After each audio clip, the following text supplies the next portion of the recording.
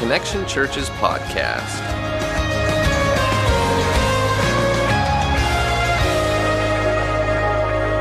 You can be seated. Aren't you glad this morning that we don't serve a God who ever fails, but his love truly indeed, it never does fail? Are you glad this morning that you have that kind of God? Amen? And today you may not be facing a kidney transplant. I doubt most of you are. But there's probably something in your life that you are facing. And the same God that brought Justin and Elena through is the same God that, if you're in Christ, lives in you. And even though God never promises to bring us or to save us from the fire, from walking through the fire, he does promise that he'll bring us through it. And he'll make us more like himself as he does so. And so today I want us to celebrate as we continue the service with the Word of God, and we look into this. I want us to celebrate what God has done already in this service. But I hope too that your heart's been open to receive the good seed of this Word so that it can produce fruit in your life. And so we're going to pray, and then we're going to get into this second week of the series Unstoppable. But my prayer is that today God would do exceedingly abundantly more than you even thought possible when you were walking in the doors this morning. So let's pray. God, I thank you that you are a God who does exceedingly abundantly more in our lives than we could ever think or imagine, that you did more than we could ever think or imagine through Jesus. And right now, God, I pray that you would just continue to do that. Overflow our hearts with your love and with your grace. God, I ask right now that you would just use your word, God, to produce everything in us that you have in mind. God, I pray our hearts would be open to receive it. God, I do pray that this would not be a good message. I pray, God, that it would be powerful and effective, not with persuasive words and speech, God, but with the demonstration of your power through your Spirit. In Jesus' name we pray. Amen. Amen. Amen. Amen. There you are. I can see you now. Good. You are out there. Man, good morning. Glad you guys are here. We're going to be in Acts chapter 5. I don't have a lot of time this morning, so we're going to jump in and get going. Acts chapter 5. If you have your Bibles, you can turn there. If not, they will be on the screen, the verses that we're going to read. We're going to pick up where we left off last week. We left off at verse 11, looking at the story of Ananias and Sapphira. And we've been in this series, Unstoppable, where we look at how the Big C Church, the church that Jesus established, the movement that Jesus began, is an unstoppable movement. It's a movement that will continue forever. But there are some things that can hinder the church. Last week we looked at hypocrisy through the lives of Ananias and Sapphira, and we looked at how hypocrisy and religion go together. This week we're going to look at how many times one of the hindrances that we have in the church is due to religion and persecution. As Michael mentioned, persecution is not just when someone's killed for their faith. We often endure persecution as followers of Christ. And many times it can be from the fallen world. It's the sin world that we live in. It can be Satan using our sinful nature. Many times it's not the attack from the outside the church that's the worst, but the one from the inside. And we're going to get to some of that this morning. First of all, I've got exactly 24 minutes to get this done. What that means is you're going to have to listen fast, right? And two, how many of you would believe that I can do a message in 24 minutes if you've attended here? More than 9 o'clock, but the ratio is about the same, about 1 in 100, right? And so, yes, and I didn't do it at 9. I didn't make it, didn't quite make it. We're about 10 over. But listen, I'm going to ask for permission. Can I just preach this morning and not worry about, can we just preach? And like, if you got to get up and go check on your pot roast, y'all feel free. You're not gonna hurt my feelings. I taught youth for several years. You could light a cherry bomb and it wouldn't stop me, right? I'm used to watching kids pick their nose and eat boogers and everything else while I preach, so it's not gonna offend me if you get up. But here's the thing I want to do. I want us to get into this. I want us to look at this, and I want us to begin to see what God would tell us through this text.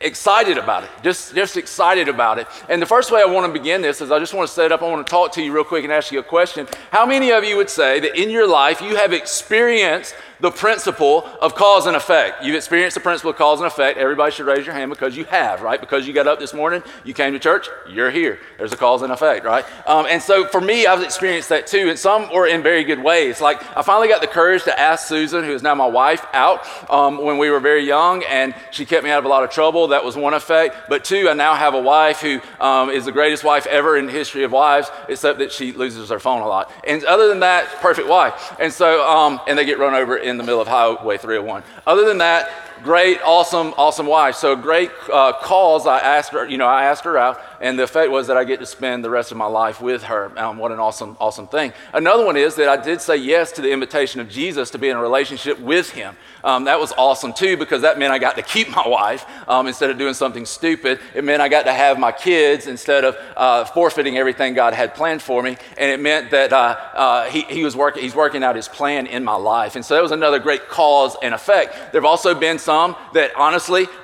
really weren't that good, right? Some of the causes and effects that I've had. When I was about 5 years old, I was wanting to ride my bicycle, and my cousin Dusty was riding my bicycle, and I decided the best way to get him off was to remove his hands from the handlebars. And so as he came by, I jerked his hands off the handlebars. Smack. I was like, don't mess with me, sucker, like that right there. And he cries. My dad takes me into the bedroom, and the most dreadful noise you've ever heard is a belt whipping through belt loops. As you know, it is destined for your hiney, right? And so I got a beating. It seemed like eternity. It was only a few seconds, but it was all a blur. And so it was not a good cause and effect. Some of you can relate to this. Some of you drank too much. You ended up running around, crazy with your underwear on your head or whatever. And next morning, the effect was you were embarrassed. And so, a lot of things we see in our lives. Well, today, what I want you to see is three different causes and three different effects in three sections. It's actually something that the Lord showed me this morning as I was praying through how to organize this message. And the first ones are going to be in verses 12 through 14. And it'll make more sense, I hope, as I begin to explain it. But let's just read verses 12 through 14. And I want you to see the cause and effect in these verses. And then we're going to keep going. Today, I want you to understand that religion and persecution often go hand in hand. Just like hypocrisy and religion and persecution often work together. And I want you to see this today. All right, verse 12 says this in chapter 5 of Acts. The apostles performed many miraculous signs and wonders among the people. And so all this powerful stuff's happening because of Jesus working through these believers. And all the believers used to meet together in Solomon's colonnade. No one else dared join them, even though they were highly regarded by the people. Nevertheless, more and more men and women believed in the Lord and were added to their number. And so we begin to see that there's some power taking place in the lives of these disciples. In fact, I'm going to show you what the effect of that power is in their lives in just a minute. But what I want you to understand is the cause of this is the work that Jesus did in their lives. See, as a church, we can't be the church without the power of Jesus already being in our lives.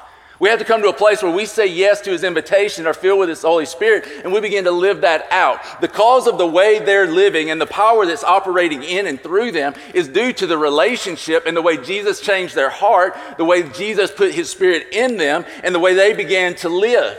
And I want you to see the effects of Jesus' work in their lives. Number one is this, that the power of God was working through them. See, because of Jesus' power in them, he was then working through them. I taught a lot about this last week. If you want to hear more about that, then go listen to that. The thing I will say right now is this. For our lives and for the church, which is not a building, it is the people, when people come to this gathering of believers, they should experience the power of God. It shouldn't just be some kind of get-together where we sing a few songs, go home, and nothing happens. The power of God, when we come together, he comes with us, right? And so we should begin to see, and we should see the power of God at work in us. The second thing that we see in this is that there was togetherness. It says they gathered together at Solomon's colonnade, that they were getting together, worshiping. They were sharing their experiences of God. In fact, I would tell you Christian fellowship is not just getting together and having a potluck dinner, right? Although those are very good, right? I won't turn that down. But the reality of it is, it's more than that. It's getting together and sharing and encouraging one another in the love of God. It's It's showing each other the love of God. It's gathering together and encouraging each other in faith. See, what happens is you begin to share your experience of God this week with me, and I begin to share my experience of God recently with you, and what begins to happen is we encourage one another, and it's like this building up. Pretty soon we both leave wide-eyed and ready to go tackle the world for Jesus, because we have encouraged one another. And both of those things work together to cause us to be encouraged in love and faith and to create perseverance in us, right? So we encourage one another and we grow. That's the togetherness that they were experiencing because of what Jesus had done in their lives. The third thing that I see in this is there was a wholehearted pursuit of God. It wasn't something that they were just flippant about. It was their way of life. It's why the early Christians were called people of the way. It was a different way of living.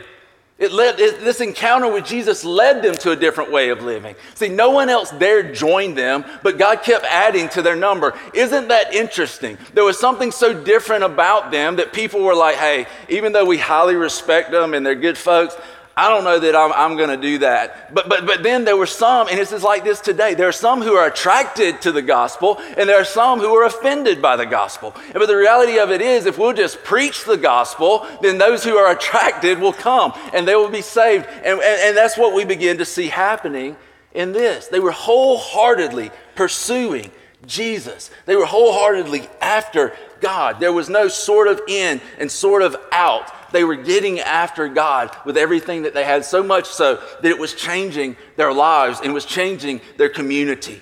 The fourth thing I see in here is that it was the power of their message. See, this message of Jesus had changed them. What other message were they going to proclaim?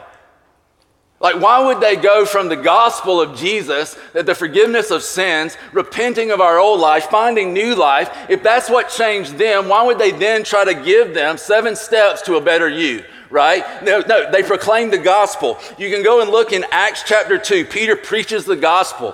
He focuses on the resurrection. Acts 3, Peter preaches the gospel again after they heal a beggar. Acts 4, you see that he preaches before the religious leaders the gospel. Acts 5, 30, 31, and 42, the chapter that we're currently in, we see him preaching the gospel. Acts 6, 1 through 7, they make structural adjustments to the organization of the church so they can keep preaching the gospel.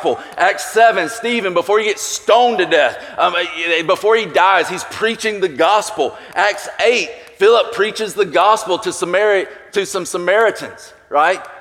Who were hated by Jews, and yet they knew that this one message was for all people because Jesus had told them that you would go into all the world and share this message. Why would they preach a different message when that's the message that changed their heart? Church, if we want to see miracles, if we want to see people go from death to life, there is one message we can proclaim, and that is the message of Jesus, who came to earth, fully man, fully God, took our sin upon himself, was nailed to a cross, died for you and I, taking the wrath of God that you and I deserve, was put in a tomb, 3 days later, punched Satan in the grill, walked out, and now is ascended at the right hand of God, making intercession on your behalf every time you screw up, and his blood covering your sin. And right now, he's sitting there knowing that you are his, and no one can take you out of his hand if you are a believer in Christ. That is the message that we proclaim, and a message of a new heart, and a message of regeneration, in which we become more like Christ, not because we try harder, but because God changes our heart and we begin to become more like him. And we see this happening in them. Another reason that this is taking place and what the effect of Jesus' work in their life, he caused them to be on mission. They were a church that had a very clear mission. You know what their mission was? To connect unbelievers to God and believers to each other. They ripped it right off of us, right? And that's all that they were concerned with. Let's tell them about Jesus. Let's bring them into the throne room of God through the blood of Christ so that they can experience reconciliation with him. And then let's get them in here and let's connect them to each other so we can grow in faith and become an unstoppable force to carry this great message through this mission to all the world. See, it wasn't about them. It wasn't about their kingdom. It was about God's kingdom. See, this is what bothers me when we don't have enough people in kids to serve. It's not that we want to just have a bunch of people serving. It's that we don't want to turn people away. We want to give a good example of what the kingdom is about. We want to see the kingdom come on earth as it is in heaven. That doesn't just mean some faraway time. That means now, through the power of the Holy Spirit. It's why it bothers me when we can't have tables and things set up the way we would because we don't have people serving. But it's not about you serving. It's not about you giving generously. It's not even about your money. It's not even about you being in community. It's about what are we doing to grow the kingdom? Is it about our comfort, or is it about our king or about his kingdom? We have to ask that question. Because we've been given a mission, a very clear mission to go into the world and to change the world for the glory of God. But we can't do that. See, God's power and pride do not go together. And many times we're so prideful that we won't surrender ourselves to him so that his power can work through us. And so we just stay stubborn and doing our own thing rather than surrendering to God and the things that he tells us.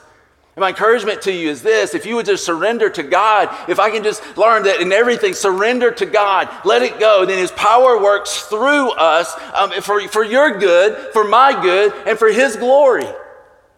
That's what he's called us to, is this mission of evangelism, this mission of connecting. See, all of these things were the effects in the lives of the disciples from what Jesus did in them. But here's the really cool thing. I want you to see this. The really cool thing is Jesus moved in the lives of the apostles, but it didn't stop there. Once Jesus moved in the lives of the apostles, they became the cause instead of the effect, and they began to impact other people. So listen to the second section, which is in verse 15 through 16. It says, as a result, see, there's the transition word. As a result of what Jesus did in these people, and then what he began to do through these people, as a result, people brought the sick into the streets and laid them on beds and mats so that at least Peter's shadow might fall on some of them as he passed by. Crowds gathered also from the towns around Jerusalem, bringing their sick and those tormented by evil spirits, and all of them were healed. See, those two verses summarize the effect of Jesus working through those early believers. You know, God wants the same effect. What do we see happening? People are being healed physically, yes, but much more than that. They were being restored to a relationship with Jesus. Jesus shows his power over Satan, over the demonic. So we can't ignore that we have an enemy. We really do have an enemy that seeks to tear us apart and destroy us, not just hurt us, right? And so we need to see this, that Jesus conquered all of these things and now desires to bring us into a reconciled, restoring relationship with Jesus. See, the effects we see in this is, number one, that people were brought to and introduced to Jesus. How many of you would like to see more people brought to and introduced to Jesus, right? That's the heart of many of us. That's the heart of this church. We want to see people brought to and introduced to Jesus, whether that's at your workplace, whether that's bringing them to church, whatever that looks like. We want to see that happen. We want to see that taking place. We want to be a part of the effect of Jesus in their lives by bringing them and introducing them to him. The second thing that I see happen here is that the masses were ministered to. Yes, there were tons of people gathering, but the reality of it is that individuals were finding salvation. And it's easy for the church to say that we're not about numbers, and that's the politically correct thing to say. But the thing I would tell you guys is this, that it is about numbers. And the reality is we don't have time to be politically correct. Listen, hell is hot, time is short, and eternity is long. We need to be going after every number, and the most important number to God is the number one. It's the next person that he's saying, come into a relationship with me. It's not about being big, it's about being able to go after the one person. And that's what God calls us to. Another thing I see in this, the third thing I see in this section, is that many, many people were healed. They were literally restored to health, but so much more. They said yes to the one who could heal the greatest sickness they had, and that was the sin in their life and the effects of sin. Sin always leads to death. You can think you're getting away with it, but you never do. It always leads us down a road that never fulfills all that it promises. Always. And so we see that they're beginning to be healed of this great sickness called sin that leads us all to death. And they're experiencing Jesus. And I want you to see, like, why when we proclaim the gospel that God loves you, he paid a price for your sin, why would we not believe that? I don't know why, but I can tell you why we should believe it. If someone in here had Ebola, if you had Ebola, listen, God forbid you had Ebola, right? And somebody said, I know a man who can cure your sickness. Would you ignore him? What if somebody walked up to you and said, hey, I can cure that? Would you be like, I'm not interested? Why would you say yes? Well, the first reason you would say yes is if the one who promised had always been faithful to you. See, if the one who promises you something's always done everything they've said, then wouldn't you believe it when they said, I can cure you? Well, this is the thing I would tell you, every person in here, God has always been faithful to you. You can see it in your life. Some people call it common grace, some people call it prevenient grace, but here's the reality, you're breathing right now. That means God's grace is operative in your life. You've got air to breathe. That means His grace is operative in your life. How many of you, if you were to be honest, would say, I should probably be dead by now? Right. It's God's grace that has gotten you this far. Many of us, we put enough stuff in our bodies that they probably should have shut down, and we're a walking medical miracle, right? That they haven't. And as God's grace has brought us to this point, I wonder how many are in here that God's grace has brought you to this point, this divine appointment today, so that you would say yes to His invitation of salvation in Jesus. Because His grace is working through all of us, and He has been faithful. Why would we not believe Him when He says He can cure our sickness, our illness? Another reason you believe Him is because you've seen Him heal others, right? And I hope that everybody in here, you've got somebody in your life that you look at and you can see how Jesus is changing their life, and so you realize that He's constantly healing them and restoring them from this sickness of sin that's attacked them. If not, listen, if you're a believer, I hope you'll be that for somebody else, so they can see it. But if you see this person healing others, restoring them, going from victim to victor, would you not take them at their word? Another thing I think about with that is you see the courage of those who've been healed to go to the sick areas. It takes a lot of courage to go where people are sick, right? Usually you just drop off a care basket, knock on the door, and run, right? Because why? You don't want to get the germs. But we see people going and proclaiming. We proclaim it week after week, this message of healing. And so we see the courage of people to proclaim it. Another thing we see is a passion in those who've been healed to go and tell other people how they can be well. There's a passion in their hearts. It's just something that takes us over. We go from the attitude of whatever we have to do to the attitude of whatever it takes. You know how powerful the church would be if we would get away from, because of gratitude and in the grace of God, that we would get away from, I'll do whatever I have to do. Or whatever I have to do, to an attitude of whatever it takes, let's do it to reach the lost. In fact, I would tell you this, if we as a church are not willing to do whatever it takes to reach the lost, minus sin, don't sin, but if we're not willing to do everything it takes to reach the lost, less sin, then I believe that we are in sin ourselves. We should be, if we have to stand on our head for an hour and 15 minutes every Sunday so that the lost are found, then that's what we need to do. If we need to stand up in the seat and hop on one foot and turn around and bark like a dog for an hour and 15 minutes to reach the lost, that's what we need to do. Whatever it takes, save sin, is what we need to do, because there's a passion in us to go. The last one I would tell you is you see the confidence to continue the message, even in the face of discomfort. Have you sacrificed for the gospel? Have you experienced the cost to follow Jesus? Do you realize that to share this message, it does cost us? See, I have a guy I meet with, a mentor of mine, who he always tells me this. He says, listen, and when I'll tell him something I'm struggling with, he'll say, listen, I want you to know if you're not being shot at, it means you're not over the target. You say, in fact, if you're not being shot at, and in other words, being persecuted in some way, somebody coming against you, then you're probably not over the target. You're probably not doing what you are supposed to be doing. And see, I'm not surprised by the fact of persecution. I'm not surprised that people come against us. Whenever God begins to move, a good rule of thumb is that right after him, Satan's coming, right? He just does. You begin to draw close to God, guess what? Satan's coming. But greater is he who is in us than he who is in the world. The Spirit of God in you is greater than what Satan can throw at you. Just keep taking your next step and keep following God. But he's going to come, and trials and tribulations are going to come, and persecution is going to come. And we see in this that what we've seen so far is because of the work of Jesus in the lives of the apostles and those first disciples, he began to work through them so that other people's lives are impacted in drastic ways. We also get to the next one and look at verse 17, because here's the third section. When you look at verses 15 through 16, what you see is as a result of what the apostles did, these people's lives were changed. And then there's another result that begins to happen. Verse 17. The title of this section in my Bible says the apostles persecuted. But verse 17 begins with then. You could also write in there as a result. So basically what he's saying is as a result of what was happening in these people, persecution began to break out. Because of what God did in them and now is doing through them, persecution begins to come. So listen to this. Let's read verse 17 and 18. He says, then the high priest, or as a result, basically, the high priest and all his associates who were members of the party of the Sadducees were filled with jealousy. They arrested the apostles and put them in the public jail. So basically, their faith got them arrested.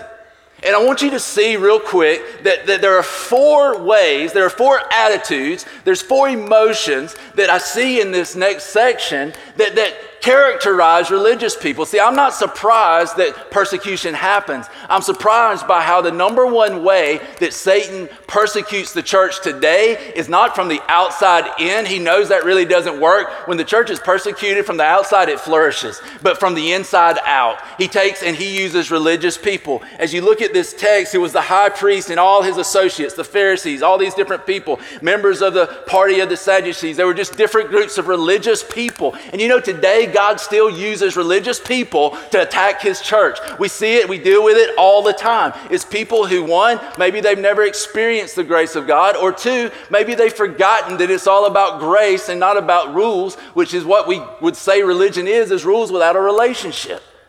And so we see this happening. The first one we see here in these verses is jealousy. We see jealousy. How bad does jealousy hinder what the church would do? How bad does Satan use that to hinder the message and mission of God today? He uses it like crazy. It's such a huge issue, such a hindrance to the kingdom today. See, in the big C church, the universal church, the worldwide church, we see it. It's why churches can't work together, because we're jealous. What if they get bigger than us? What if our people leave and go over there? Well, guess what? If Jesus is working over there and he's not working here, then we probably need to be over there. Right? Yeah. If we're not growing in Christ, then we probably need to go find somewhere else to go. But because of jealousy, we can't do that. Jealousy keeps churches from working together. Jealousy keeps churches from throwing all their eggs in one basket and saying, let's just put all of the little fine line things aside and let's go after Jesus together and let's transform a community. Because if somebody else grows, aren't they better than us? No, it means that God's doing something in and through them, right? And if we get our heart right, he'll do something in and through us as well. We see it also in the Little C church, the local church, churches like Connection Church and other churches. You see people who just can't celebrate and rejoice with other people in times of plenty. Maybe somebody goes and gets a new car or a new truck, and the first thing that people will say is this: well, I don't know why they couldn't have given that to the 1 in 1 campaign, right? You don't know what they've given to the 1 in 1 campaign. You have no idea. You don't know what they give. But we get so jealous over what other people have, what other people do, what other people think. One of the things that's been a struggle for me lately has been the fact that we bought a house. We finally bought a house, praise God. And we were able to buy it at a really good price in a foreclosure. And we were able to do some things to it. But I'm just waiting. I'm waiting because I know the email's coming. Well, they must be paying you a whole lot, preacher. Right? And the thing I look at it, I'm like, really? Really? We get so jealous. And so here's the reason we're jealous. Jealousy is not because somebody has more than us. It's that their more makes us feel like they have more value and worth. It's not about the stuff. It's about we think that because they're prettier, because they have more money, because their husband's different, because their wife's different, because they have the perfect kids who never do anything wrong. I don't have those. And those... We think that somehow that adds more value to them. But see, your value doesn't come through what you own. It comes through the one who owns you. It comes through Jesus and his faith or his value that he places on you when you come to faith in him. See, he's the one who establishes your value. He's the one who establishes your worth. Nothing on the outside. It's God inside who tells you who you are. And so we need to understand that. Jealousy begins to hinder God. Listen, if I show up next Sunday and you don't come back, which is good, possible after we get out of here and all the food's gone. Listen, here's the thing I would tell you. It doesn't change my value and worth. Why? Because my value is not in how many of you show up. It's in Jesus who gave his life so that I could be set free from sin and death. So you don't have to be bound to those things. The next one we see, and for the sake of time, I'm not going to read it all, but in verse 24, it says, they come and they arrest the apostles for preaching the gospel, and they lock them up, but an angel comes, lets them out, and tells them, keep preaching.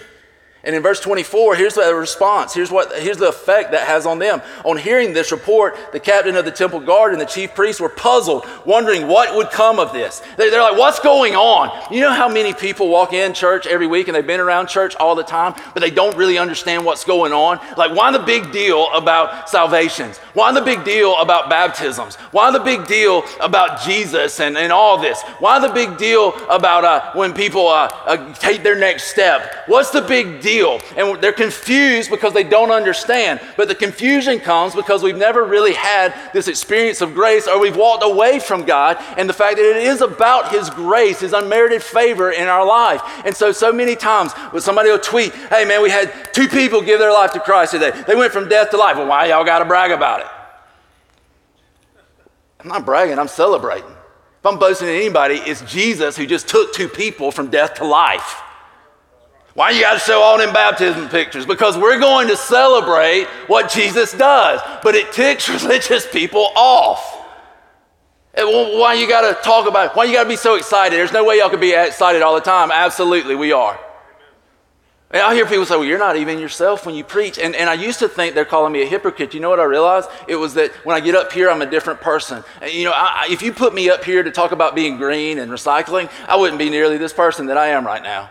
You put me up here even to talk about baseball, it wouldn't do anything for me. You put me up here to talk about anything, hunting dogs, whatever, stuff I love. I'm not this passionate about it. People are like, why are you yelling? Because I'm trying to get you to hear a message about a man who changed my life. I'm trying to get you to hear a message about a man who will change your life. I'm trying to get you out of confusion about this man Jesus and into a relationship with the God who will change your heart, give you a new way to walk, give you a new life, and do more through you than you ever thought imaginable. That's my heart. That's why I'm passionate about this.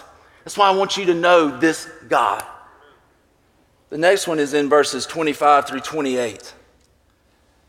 25 through 28. And the apostles keep preaching.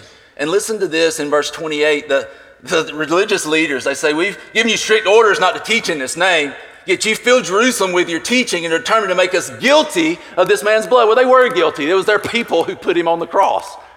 But you know how many people, religious people today, we're living with a sense of guilt. But the Bible is true in Romans 8:1 that there is now no condemnation for those who are in Christ. See, when you said yes to Jesus, he covered the sin you committed, the sin you were probably committing at that moment, and then the sin you were ever going to commit. And that gives us a catalyst to live to godliness. The Bible says that it's grace that teaches us to say no to ungodliness. And so we come into this relationship with God, and we realize that there is no sin, there is no condemnation for me. My sin has been covered.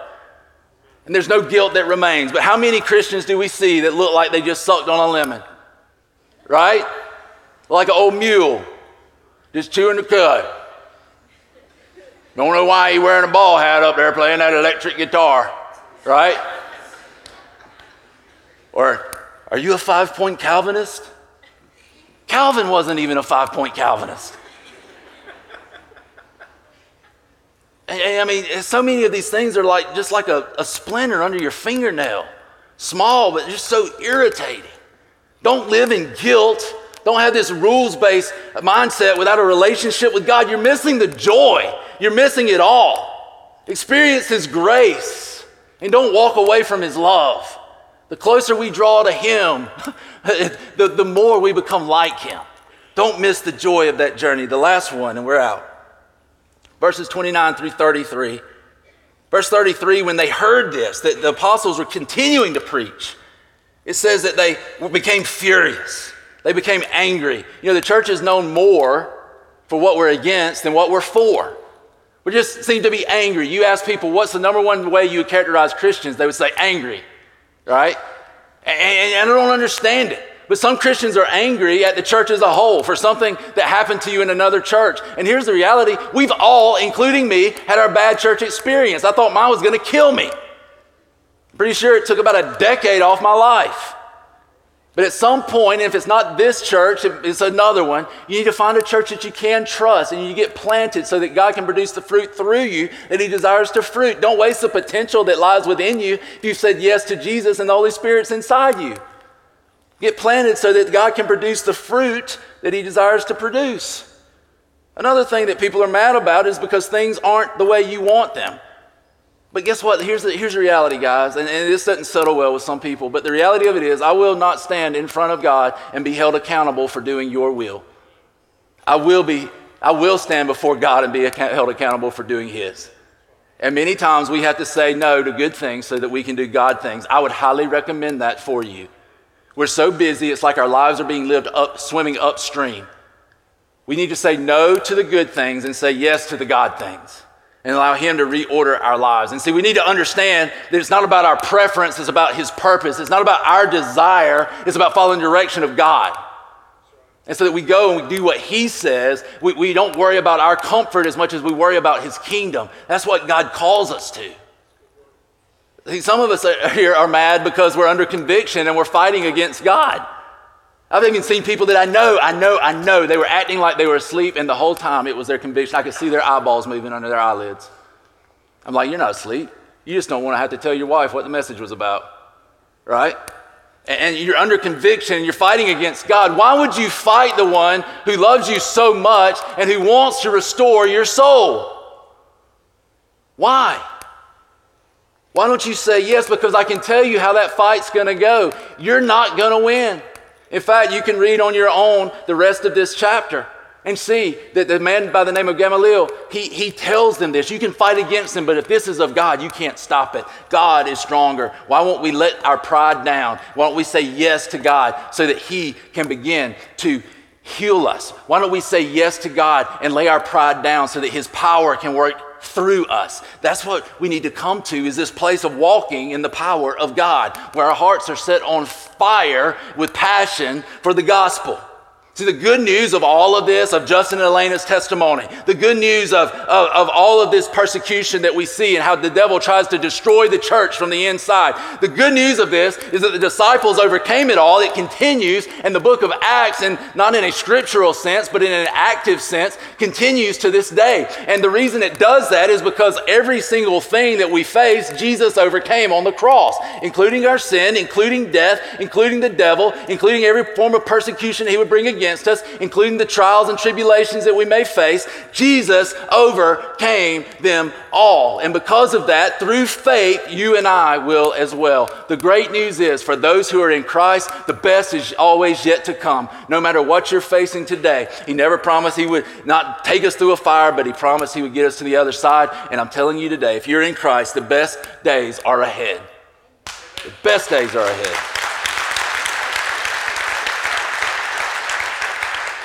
I'm going to close with this. Listen. I want to close with this. I want to ask you two questions. Have you ever been healed of your sickness, your sin, the death that has brought into your life? Have you ever said yes to Jesus and turned from your old life, turned from your sin, and turned to the God who gives life? See, turning from sin is important, but it's even more important who you turn to. See, if you turn to your sin and turn to me, that's not worth much. But if you turn from your sin and you turn to God, and through Christ you come into a relationship with him, then what happens is you become a new creature in Christ, and he begins to change your life. And he begins to do great things through you. He begins to use you. But have you ever said yes to the healer? Have you ever said yes to Christ? The second thing I would ask is this.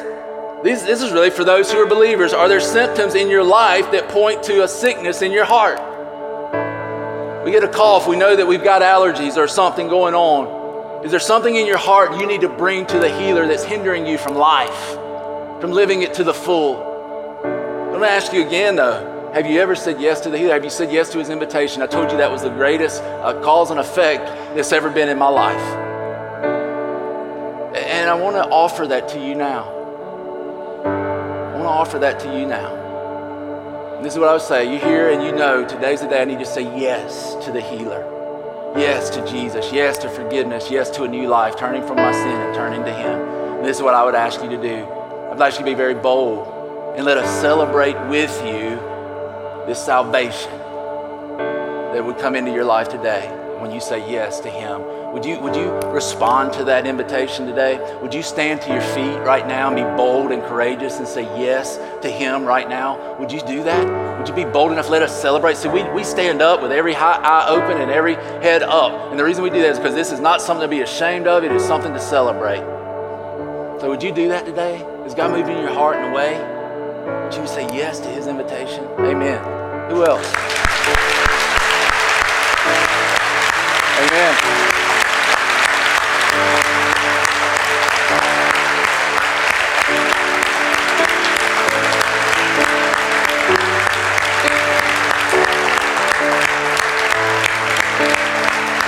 Well, 12 minutes over is worth it.